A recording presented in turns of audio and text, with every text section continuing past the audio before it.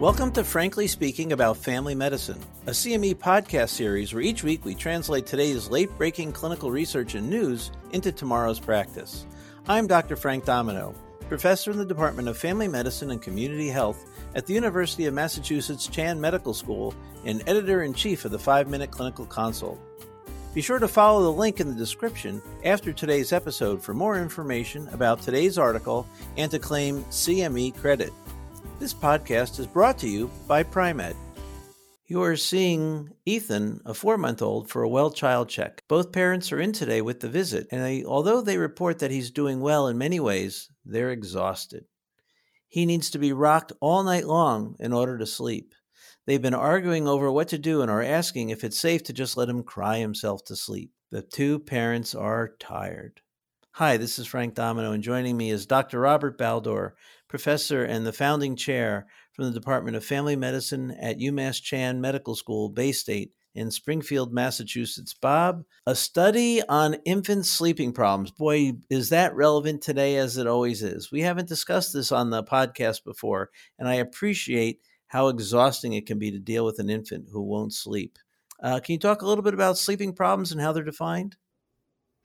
Yes, Frank, this really caught my eye. As you know, I've got a handful of children and a handful of grandchildren. So, in addition to the people I see at work, seems like I'm constantly having to address this issue. So, it turns out I was really surprised when I looked at this a little more closely. There's actually DSM-5 criteria for pediatric insomnia. I won't go through the criteria, but it relates to difficult initiating or maintaining sleep without caregiver intervention. So this is a real world study, and they noted that up to a quarter of infants meet these criteria. So not an uncommon issue. Now, the most common approaches for addressing such problems are known as extinction methods.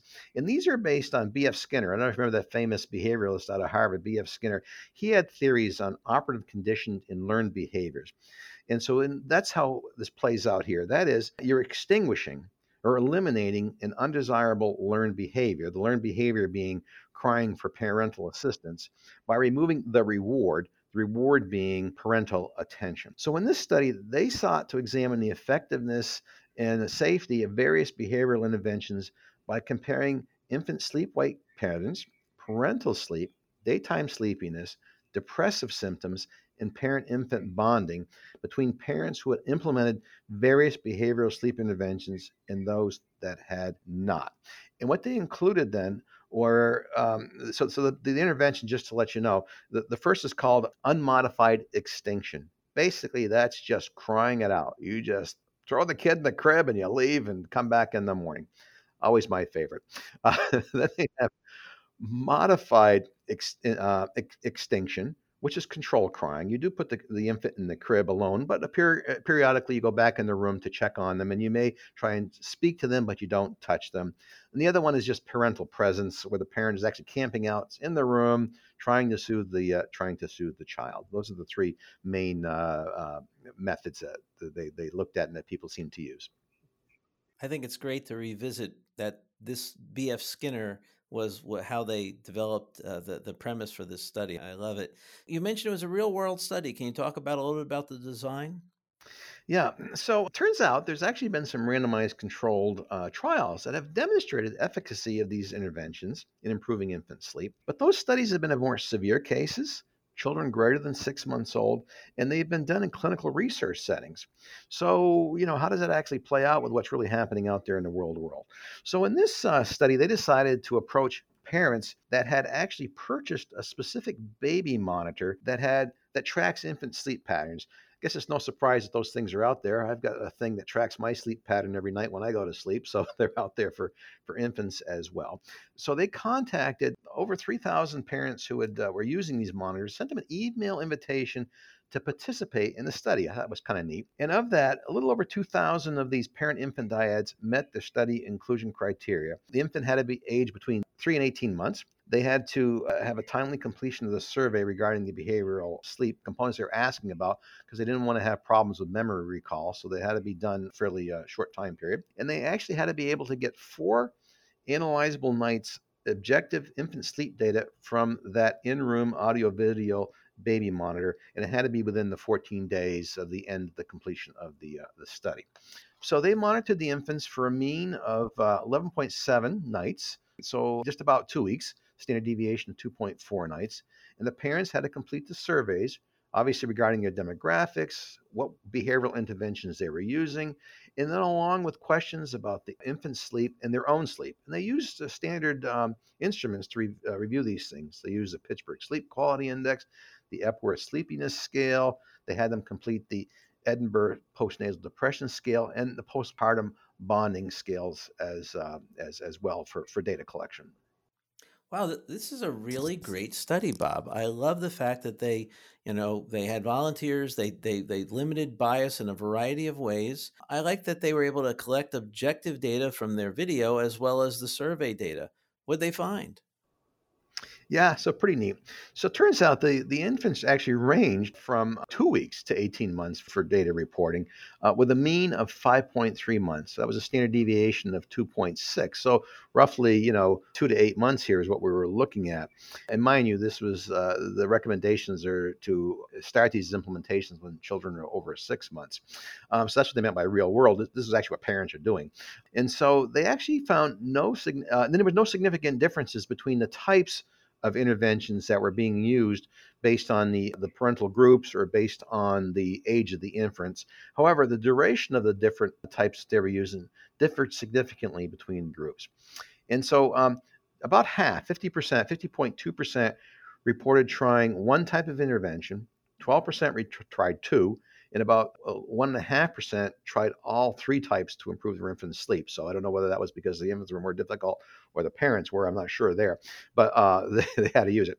So the modified extinction, which was periodically checking in on the infant, was the most common one to be implemented. 43% using it. Unmodified, where they just put them into bed. 27.6% use that, and 10% use the parental presence. When they looked at efficacy, they found that parental presence took longer to see improvement, was related as less difficult, but less helpful than the other two. Unmodified extinction, right, where you just put the child into the crib and you walk out, you had to implement it for a shorter duration, and you saw improvements in the infant's sleep over more, so it's more helpful compared to the other ways, with modified extinction being between the two. So they also looked at parental stress with doing this, though. Those that had lesser parental involvement, i.e., right, not being engaged with the infant, were experienced as more challenging. So you're just letting that child cry it out, and you're not going in that bed. It was less time consuming and more effective, but it was quite a bit more challenging for parents to implement that. They corroborated this data by looking at data from the interim baby monitors as well. Average age in implementation was about 5 months, as I say, younger than the typically recommended. And the infant age did not make a difference depending on which use that they used. So they noted that these findings were consistent with clinical settings, and so they found though in their study though that parents are frequently implementing these before the first 6 months of infant's age, often when the infants are as young as a month old. I start this discussion around 3 months and say by 4 months they need to sleep through the night. And if they're not, then we've got 2 months to kind of work on it. But once that child hits that 6 month mark, they've got the mental capacity to train parents well. I also like that they cry it out was both the most stressful, but the most beneficial and took the shortest amount of time to implement. Yeah, no, that's what they found. I think I just wanted to note something about this, and they found that the parental presence was less effective. Obviously, by the way, the study group here, though, you got to realize this was an educated, for the most part, these are educated. This is white parents, middle, high socioeconomic backgrounds, and so there may be some limited generalizability of these funding.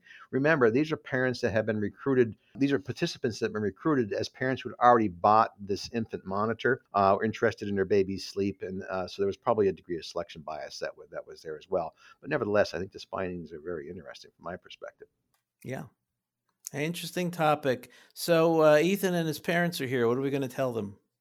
Yeah, well, they're exhausted. They're younger than the 6 months recommended, but this study really helps to provide support for the cry to sleep method, even for infants less than 6 months of age. Frank, you mentioned 4 months. I clearly think that that's clear. And I think what this study does is it reduces the worry about using these different methods for people. I tell the parents to just trust their instincts. There's really not enough research out there to clearly state what is right or wrong for their individual child and what they're doing. And if they're exhausted, they've got to do something, go for it.